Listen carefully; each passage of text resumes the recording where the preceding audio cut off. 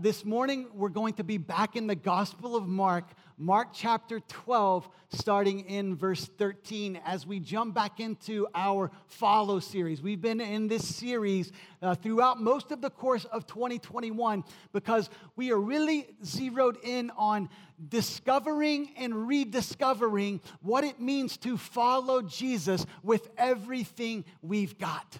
And so the Gospel of Mark is helping us do that. And now we find ourselves in the final week of the life of Christ. And as you turn there, as you find that section, Mark chapter 12, maybe on a Bible app, I just have a news flash for you today that might catch you a little bit off guard. But your pastor, this one, is not perfect, okay? Your pastor is not perfect. Now, I know that's really hard for some of you to believe. I know that it is shocking. In fact, there are some of you right now that are saying, Tanner, you are so trustworthy, but I'm having a hard time believing that you are not perfect. Can I get an amen here this morning? All right, thank you. I see those hands. I hear those amen. But anyway, I just need to give you some evidence that Pastor Tanner is not perfect. And this evidence comes from a previous time in my life that was, brought back to my memory this past week when John and Pastor Reddy and I went to North Carolina to the seminary where Pastor John Chastain and I graduated from. It was the place where I met my beautiful wife through some mutual friends. And it was the place where I served for 6 years as the intern to the president of the seminary. Now, before I became a church planter and pastor, what did you do, Tanner? I was a professional intern. Interned all through college with youth ministry in my church, and then went to seminary and interned there. So I was a professional intern before I became a pastor and church planter. Well, there were a lot of great things that I got to do as the intern to the president, and it was kind of somewhat envious to others might have been a little envious of me because I got to hang out with the president of our seminary. But one of my primary responsibilities was to take Dr. Danny Akin to and from the airport. And as you can imagine, the number one rule was not be on time, but be early, right? So, presidents are quite busy. They have a lot of responsibilities on their plate. They're traveling all over the country. And so it was super important that I took care of business to the best of my ability. And to be honest, I had it down to a science. You know what I'm saying? I mean, I basically executed with flawless perfection. When it was time to take Dr. Akin to RDU, Raleigh-Durham Airport, I would show up 10 minutes early to his home. I would let myself in, grab his suitcase, load it up in the car, grab 2 Diet Cokes, one for him, one for me. As soon as he came out the door, boom, we were on the road, 27 minutes to the airport. Dr. Akin, see you Tuesday night, Friday morning, whatever it was. And he knew I would be back, not just on time, but early. And pickups were even easier. I knew I left my apartment at 45 minutes earlier, walked over to his home, grabbed his car 40 minutes early, drive to 27 minutes. I'm there at least 13 minutes early, waiting for that ominous text, landed, as the wheels touched the ground, right? So as soon as Dr. Akin hit the runway, it's landed, and that means I've got time for at least 2 or 3 circles, depending on traffic. And if I time it just right, he probably only has to wait 15 to 30 seconds before I am curbside, ready to take off back to Wake Forest, North Carolina for the 27-minute drive. And as you can see, is there not evidence that there was essentially flawless perfection every single time to and from the airport? Everything was perfect until that one time it was not perfect. So one night, I am doing like most great seminary students would be doing. I'm laying in my bed, I'm reading a book, and I see my cell phone light up, and it says, Dr. Akin. And I'm thinking, what's Dr. Akin doing messaging me this late? What does he need? And I open my phone, my little flip phone back in that day, and punch the little envelope, and it says, that's right, landed.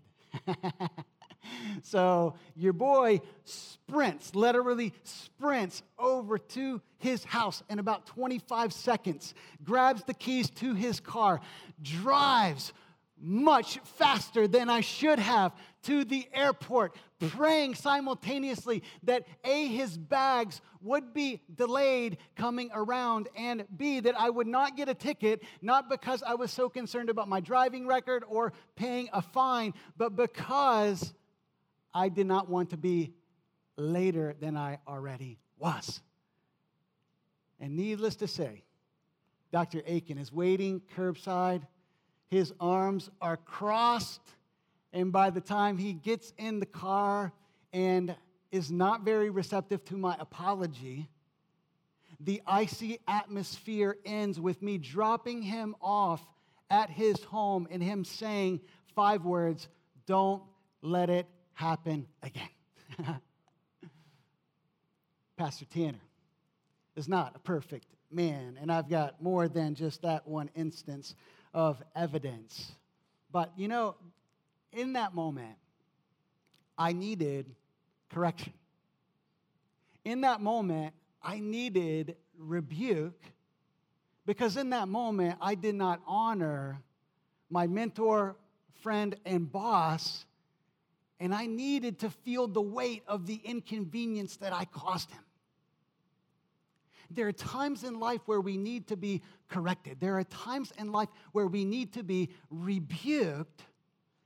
And when we come to Mark chapter 12, we find one of the strongest rebukes ever given to human beings from the lips of Jesus as he teaches them what it means to know God, live for him, and to walk with him as he desires. And so I want to read for us Mark chapter 12, verses 13 through 27, these 2 stories of Jesus' encounter his last week of his life on Tuesday. Here we go. It says this in verse 13. And they sent to him some of the Pharisees and some of the Herodians to trap him in his talk. And they came to him and said, "Teacher, we know that you are true and do not care about anyone's opinion. For you are not swayed by appearances, but truly teach the way of God.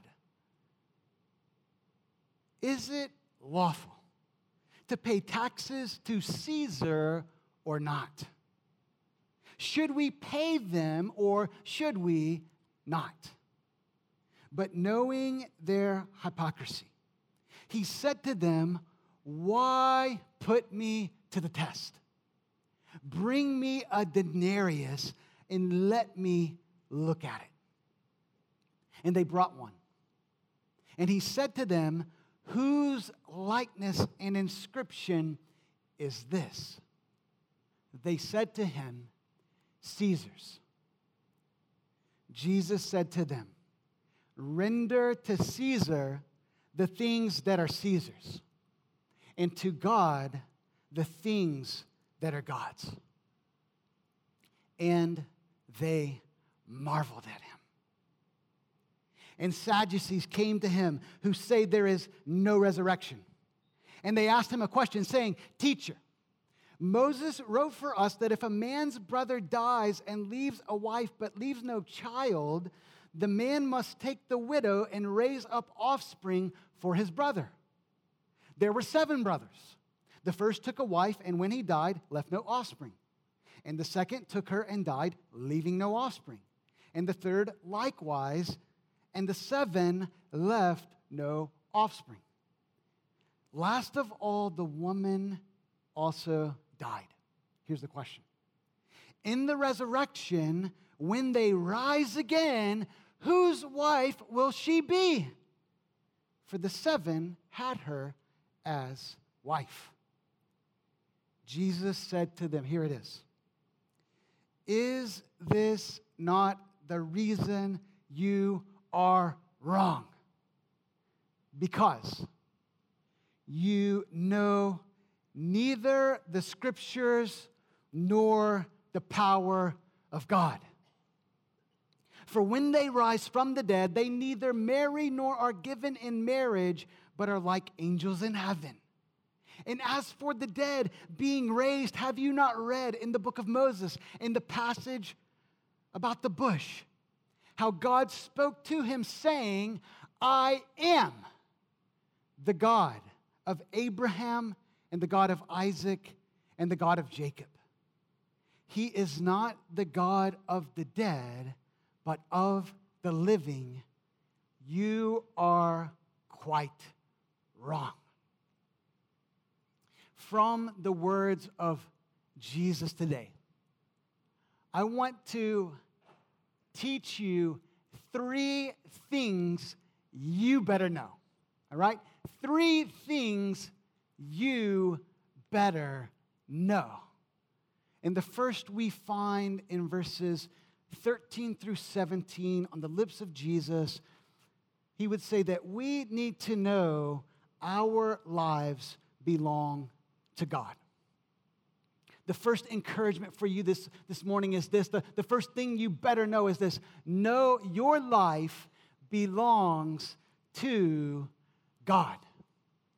What we have here in verse 13 are the religious leaders known as the Pharisees coming with, which was not always common for them, coming with the political leaders known as the Herodians, because Mark tells us that they wanted to ask him a question in order that they might trap him in his talk.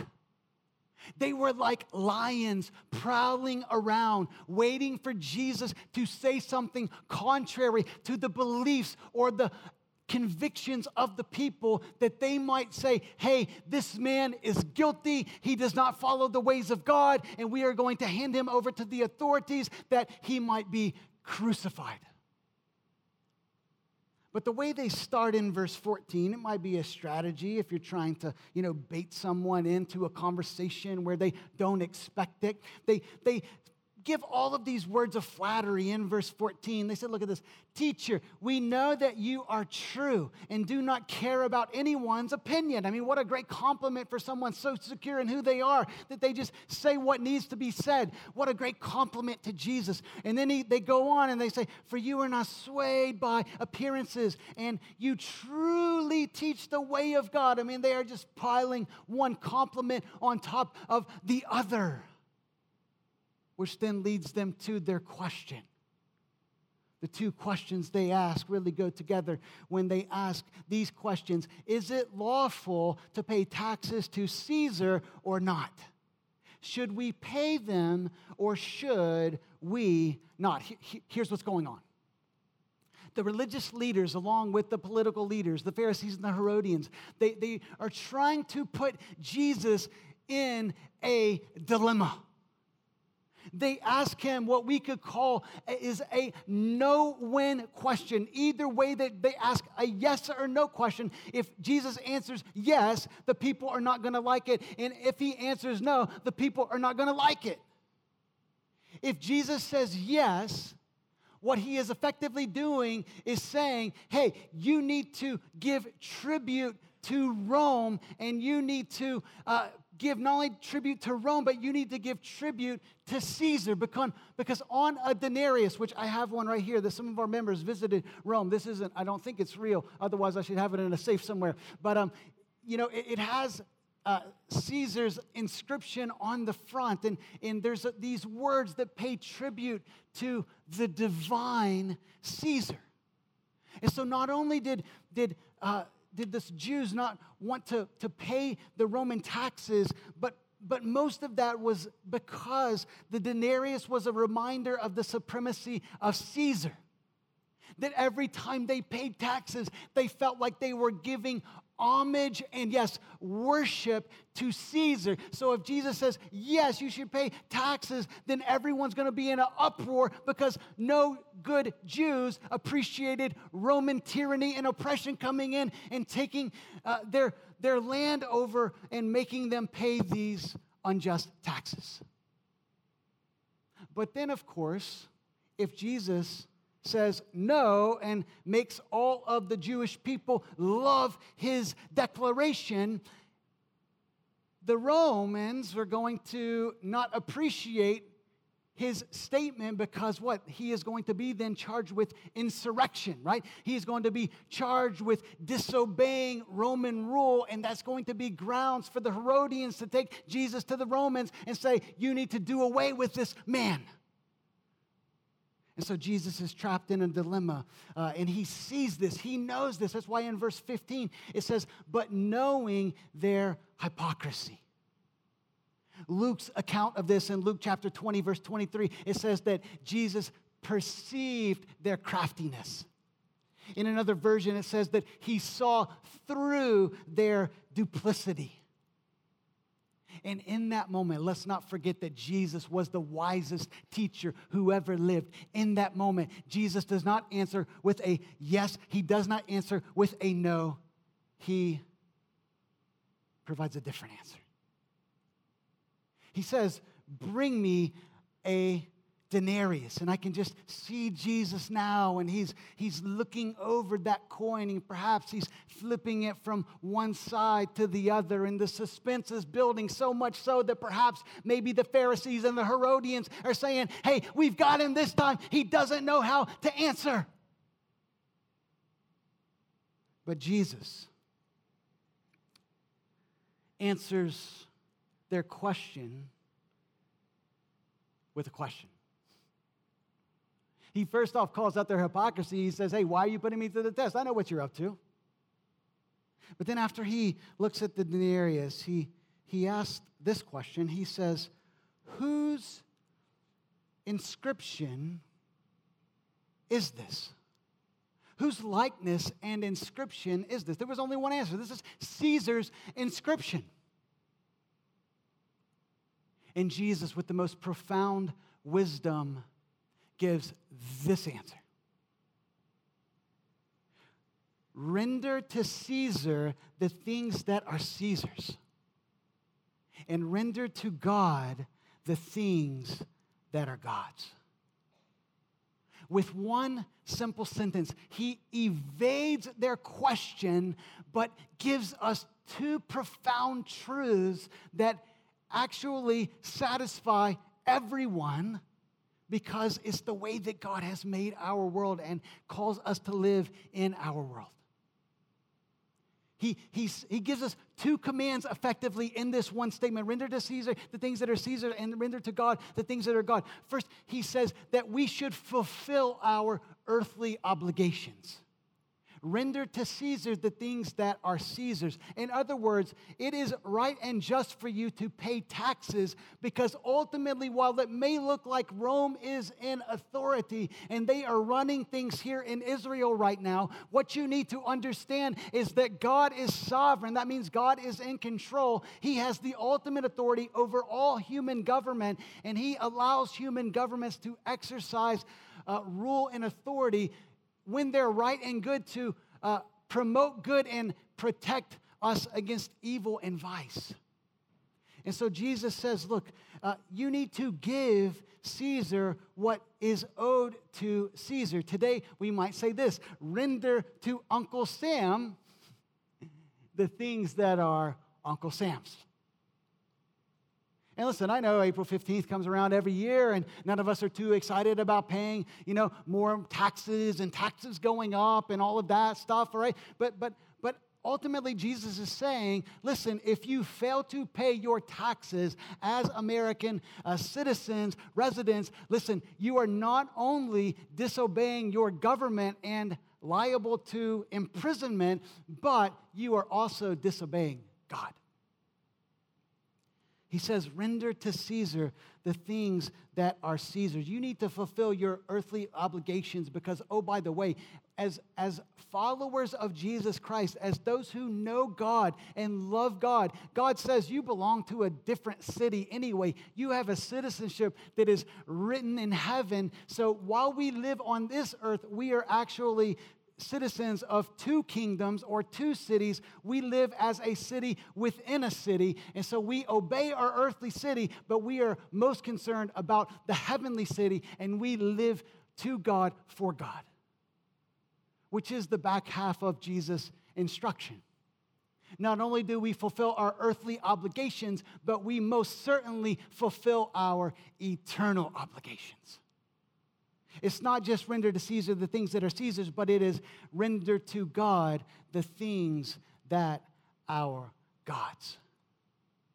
Rico Tice says that this statement, give to God the things that are God, carries devastating force.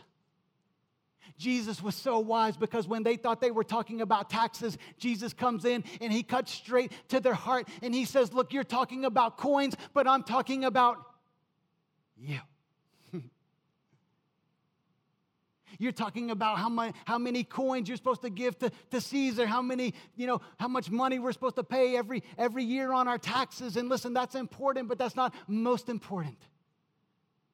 Jesus says that we are to give ourselves over to God, because just as this denarius shows that this is Roman currency and a portion is to go to Caesar, in a much greater way, human beings bear the very image and inscription of God, and we are to reflect who He is and to give our lives over to Him every single day.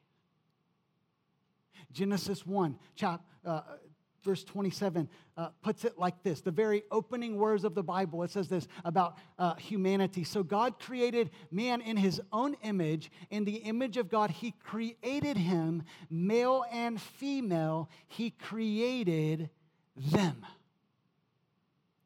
Jesus is saying that as those made in the image of God, made to reflect His character, His morality, His spirituality, His rationality, His creativity, all of these beautiful things how we reflect the image of God. What Jesus is saying is there is no creature in creation like man and woman, and we are the pinnacle of God's creation, and we are to bring Him worship with our lives every single day. You are made in the image of God. That may be news to you today. You never even thought about that. Like, how did I get here? Why am I here? Well, Jesus is saying right here for us, yes, in an implied form, but He is pointing to Genesis 1 and saying, you have been made in the very image of God. God made you because He loves you. He's made you like Him, not divine, but like Him in these various ways that I just named for us. And He wants you to reflect how great and beautiful He is by the way that you think, the way that you live, the way that you create, the way that you work, the way, yes, God is relational, the way, yes, that you love people around you. God wants you to reflect His image. Amen. Which means, listen, this isn't Jesus' point, but I just want to say it because it's so pivotal to understanding that we are made in the image of God. If we are made in the image of God, if God made us like Himself, that means that every human being, no matter their age, no matter their ethnicity, no matter their background, carries equal dignity and worth in the sight of God.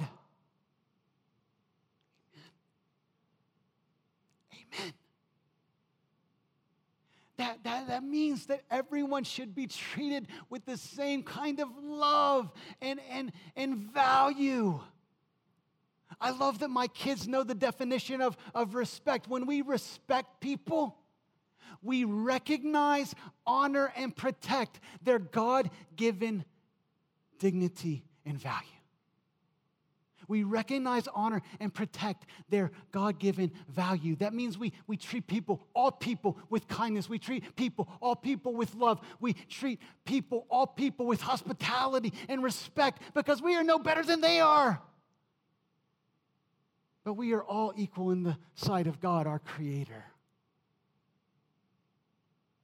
Now, that's not the point of what Jesus is saying here. It's just an implication of us being made in the image of God. But I had to say it, because it's so pivotal to our understanding, and is so central to how we act on social media and how we read the news and all the other mess that we've seen highlighted over the past 18 months, especially. Thank you, Jesus.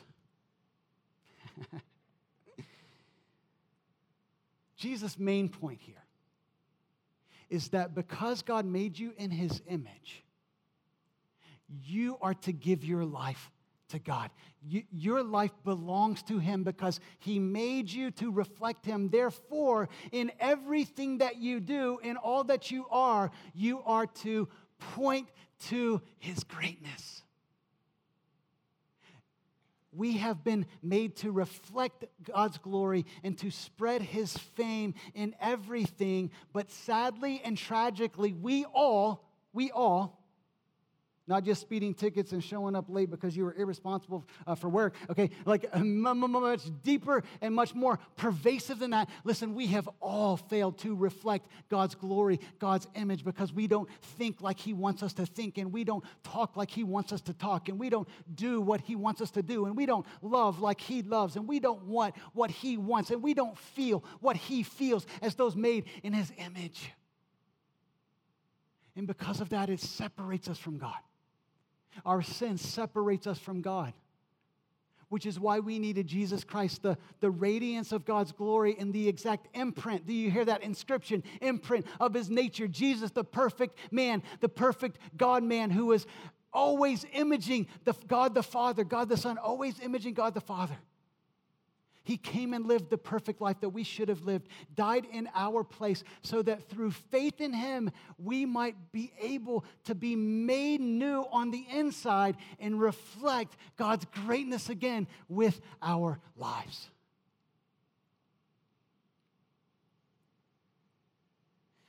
And when God makes us new, if you follow Jesus, this is for you. If you don't yet follow Jesus, now you know why you need to follow Jesus, and I hope you will decide to follow Jesus today. But if you follow Jesus, and if you are about, like you decide to follow Jesus today or soon, listen, then this is the rest of your life until you die and go to be with God forever. Okay, this is the journey now. It's spelled out for us in 2 Corinthians chapter 3, verses 17 and 18. Listen to this very carefully. It says, now the Lord is the Spirit, and where the Spirit of the Lord is, there is freedom. And we, all with unveiled face, beholding the glory of the Lord, are being transformed into the same image from one degree of glory to another. For this comes from the Lord, who is the Spirit. Did you hear that? Did you catch that?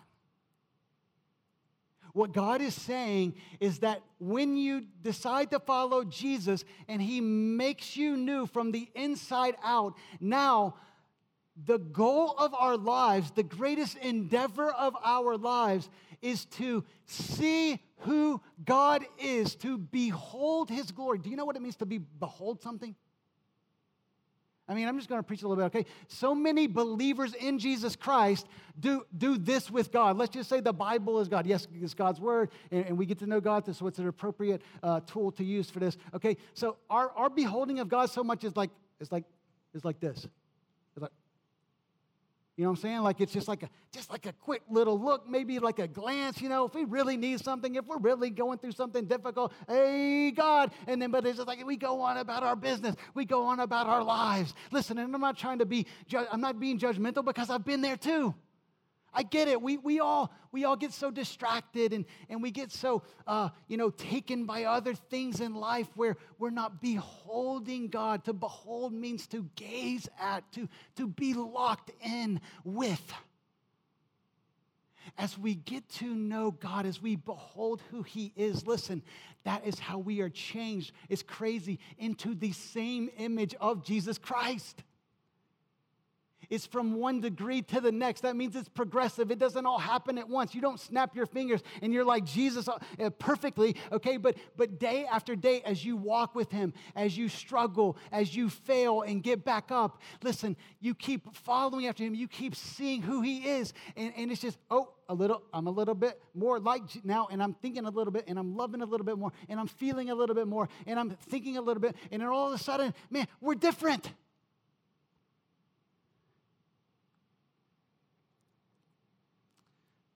These words are nothing less than a miracle. These words are nothing less than a miracle. The person you look in the mirror at every morning is becoming like Jesus Christ, being transformed into the same image. That's wild. That should motivate you to wake up every morning and follow God. Wow. When we recognize we are made in God's image and we are made to reflect his image, it helps us see that our lives truly belong to God. That is the first thing that we must know. We must know our lives belong to God. But then number two, we pick up in verse 18 and we see another truth that we must know, another encouragement here from the lips of Jesus. Starting in verse 18, I want to read these verses one more time. It says this, "And the Sadducees came to him who say there is no resurrection.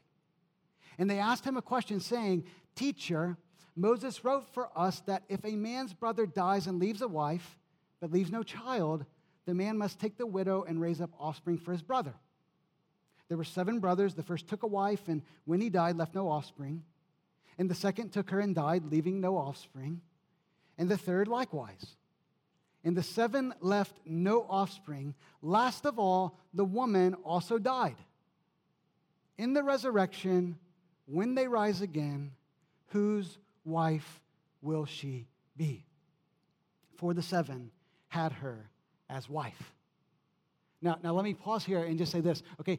Here is another group of people, another group of leaders in Israel who are coming to Jesus and trying to trip him up. And it clearly says here, Mark helps us out. It says in verse 18 that these Sadducees do not believe that there is a resurrection. They do not believe in a spiritual or physical resurrection. After a person dies, that's it. See you later. There's nothing else. So they're trying to prove some theological points here, maybe to their Pharisee friends who actually believe in a resurrection. So they go to Jesus and they ask him this, exaggerated theological question that is supposed to cause this theological conundrum for Jesus, okay? In other words, like he's supposed to be so confused by this example that he doesn't know what to say, because what they're doing here is they're pulling from the Old Testament, Deuteronomy chapter 25, where God says, hey, if you have a brother and he dies before his wife is able to have a child and leave an offspring for their family, then you are responsible to take her as wife and to raise up an offspring that the family name might be perpetuated, a very, very, very high value in Hebrew culture. So they pose this example and say, you know what, hey, this happened and this man had 7 brothers, and so, the first brother, no offspring, second brother, no offspring, third, and just all the way down to 7, and there's never an offspring, but they're just posing all of this crazy scenario in order to say, hey, whose wife will she be? They're driving to this question. In verse 23, in the resurrection, which they don't believe in, when they rise again, whose wife will she be? For the 7 had her as wife. And Jesus responds here with one of the most scathing rebukes we will ever hear in the pages of Scripture. Look at verse 24. He says this. He says, "Is this not the reason you are wrong?" I mean, how's that for starting a conversation, all right? I mean, Jesus was the most loving human being who ever, walked the face of the earth, but Jesus kept it real too, all right? So you're coming at me, let's have a conversation. Is this not the reason you are wrong? Tell us, Jesus. Because you, Sadducees, you know neither the Scriptures nor the power of God. And then he goes on to talk about marriage and eternity, which we'll come back to in a minute. And then he gets into verse 26. Look at this. And he says, and as for the dead being raised, which you say you don't believe in, let's talk about the Scriptures that I'm telling you don't know very well. Because he says, have you not read in the book of Moses in the passage about the bush, the burning bush in Exodus chapter 3? How God spoke to Moses. And what did he say? He said, I am the God of Abraham, and the God of Isaac, and the God of Jacob. I am the God of these men who died hundreds of years before. I am their God right now. And what Jesus is doing, this is so amazing, so wise of him, okay? What we need to know is the Sadducees only believed that the first 5 books of the Bible were authoritative. In other words, Genesis, Exodus, Leviticus, Numbers, Deuteronomy, the book of Moses, the law of Moses, they're the only books that they deemed as authoritative. So Jesus could have taken them, to Isaiah 26 or Daniel 12. He could have taken them to Psalm 16, verses 9 through 11, or Psalm 49, or Psalm 73, or Job 19. And he could have been talking about, hey, resurrection here, resurrection there, resurrection over here. Okay, but he doesn't do that. Jesus, like a good apologist, is someone who defends their faith. He meets them where they are. He takes the belief that they hold and he says, oh, I believe that too. You believe the books of Moses are authoritative? Well, so do I.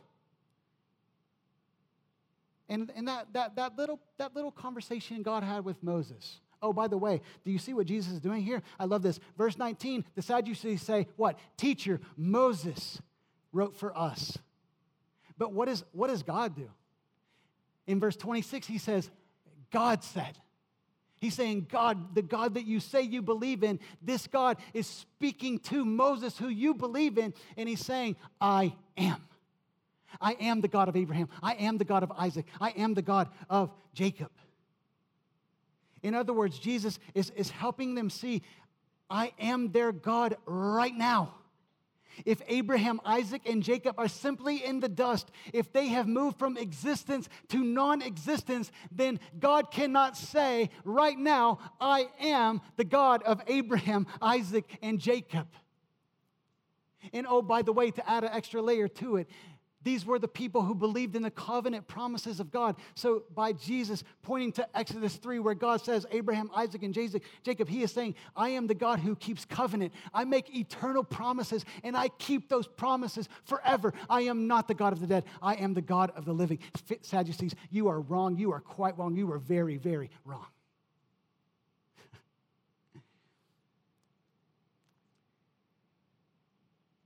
We might take a note that whenever you want to challenge someone, don't challenge the person who wrote the book. You know what I'm saying? Like, that's just a bad move, but it's a move they made nonetheless. And we see that Jesus calls out their ignorance of the Scriptures here and points to the veracity, the truthfulness of the resurrection from the dead, both spiritually and physically. And don't miss the irony that this same Jesus is 5 days later going to bodily rise from the dead. Jesus says you need to know the Scriptures. That's the second thing you better know here today. But the application is just too obvious for us, right? It's too obvious. The application for us is what? Know the Scriptures. We better know the Scriptures. How do we do that? Joshua 1:8 helps us out. It says, this book of the law shall not depart from your mouth, but you shall meditate on it. You shall think about it. You shall speak it over and over and over again, day and night. That's a poetic device, a merism that is saying day and night, like at all times. It should be in your thoughts. It should be on your words. You should meditate on it day and night so that you may be careful to do according to all that is written in it. For then you will make your way prosperous, and then you will have good success.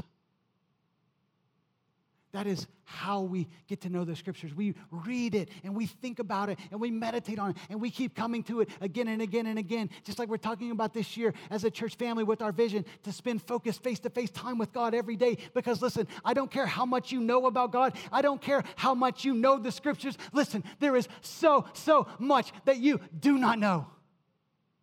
To claim that you don't have more to learn about God and what the infinite truthfulness of God's word is speaking to us is on par with the arrogance and the pride of the Sadducees. God help us. But let me give you some positive motivation. Not just how do we know the Scriptures, but why should we know the Scriptures? 2 Timothy 3, verses 16 and 17 say this: all Scripture is God-breathed and useful for teaching, rebuking, correcting, and training in righteousness, so that the servant of God may be thoroughly equipped for every good work. If you know the Scriptures, not only will they make you wise for salvation so that you can experience salvation through Jesus Christ, but now you can live your life in such a way that you are ready, equipped for every good work that God wants you to move forward and walk in. So we see here Jesus is saying, look, you need to know your life belongs to God. You need to know the Scriptures. And then finally, I'll make this quick, you need to know the power of God. You need to know the power of God. Again, it's so wild what Jesus does here in verses 24 through 27. He says, you're wrong because what? You don't know the Scriptures and you don't know the power of God. But then verse 25, he argues about this power, and he says this: for when they rise from the dead, they neither marry nor are given in marriage, but are like angels in heaven. Now listen, these two are definitely tied together, knowing the Scripture and knowing the power of God. But Jesus brings up the eternal state, the resurrected state, and he says, listen, you think that there is going to be a simple continuity from this life to the next life. You think that everything is going to be the same from this age to the one to come. Well, guess what? You're wrong. Why? You're wrong because you don't know the Scriptures and you don't know the power of God. Now, I know some of you married couples in here are saying, Jesus, did you really say that in heaven and in the next life that we're not going to be given in marriage? Because if that's how it is, Jesus, then I might try to slip one past you. Okay, even Marcia and I sometimes joke that we're going to be boyfriend and girlfriend in the next life. You know what I'm saying? It's like, I mean, even some married couples go so far to say that if there's not marriage in heaven, then I don't want to go. I mean, hopefully they're not being serious. But what do we miss? What do we miss when we think it could be marriage, it could be anything, when we think like there's just simple continuity from this life to the next? What are we showing? We're showing that we do not know the power of God. The new age, eternal life, will be so radically different, will undergo such a transformation that we will not even be able to compare it to the life we are living right now. God is that good. Every human relationship we enjoy now, our closest human relationships, will not compare to the intimacy we will experience with God and our fellow human beings in the next age. I hope that makes you kind of go back in your seat a little bit. It's so powerful how God is going to work and move to bring his new creation. What about this one? Our greatest pleasures in life. For example, yes, we can talk about sex in church at Redemption Hill Church. Sex is incredibly pleasurable. You can tweet that if you want, all right?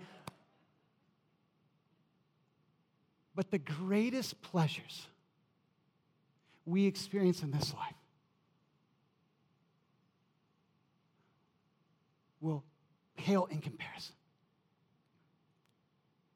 to being in the presence of God and walking with him daily. Jesus says the next life is so different that you have no concept of God's power, his omnipotent, all-powerful power to do something far beyond your wildest dreams.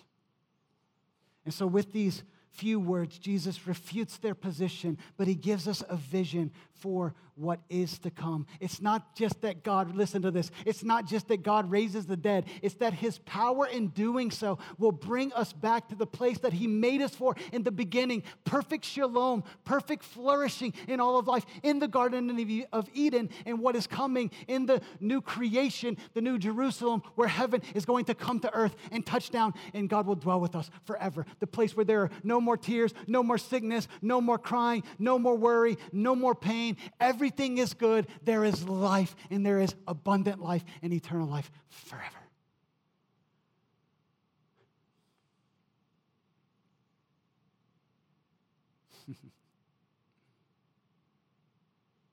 And Jesus is saying this.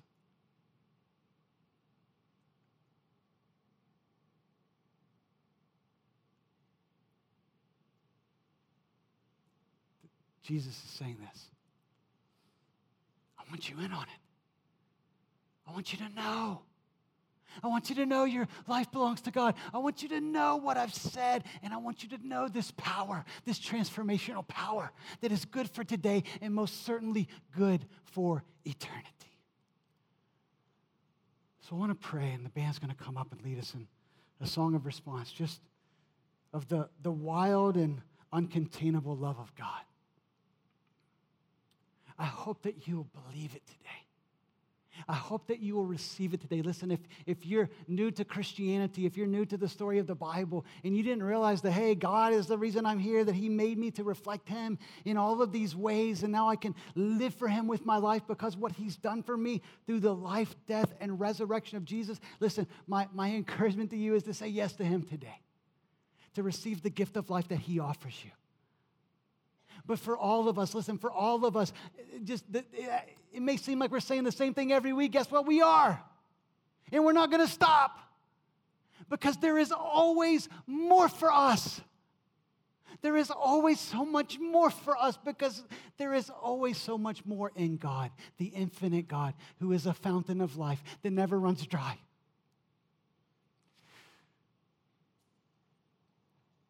So God, help us believe it. God, help us believe that you love us like this, that you made us to know you and to reflect how good and great you are, how glorious you are. God, help us to believe that as we follow Jesus on the daily, on the regular, that you're changing us into the same image that we see in Jesus from one degree to the next. And God, one of the ways we behold you is by beholding your word, by knowing your scriptures. God, make us a church that loves the Bible. Make us a church that it's not because Pastor Tanner for 52 weeks and Pastor John and Pastor Steve when he was here before we sent him to Springfield, that we're talking about being focused 15 minutes face to face with God. No, but because we love you, because we want to spend time being loved by you as we encounter you in your word. That we would know your power. The same power that raised Jesus Christ from the dead is alive and well in us to do whatever it is that you've called us to do. So God, bring us near to you. You're inviting us in again. Help us to believe it. Help us to receive it. Again and again we pray. In Jesus' name, amen.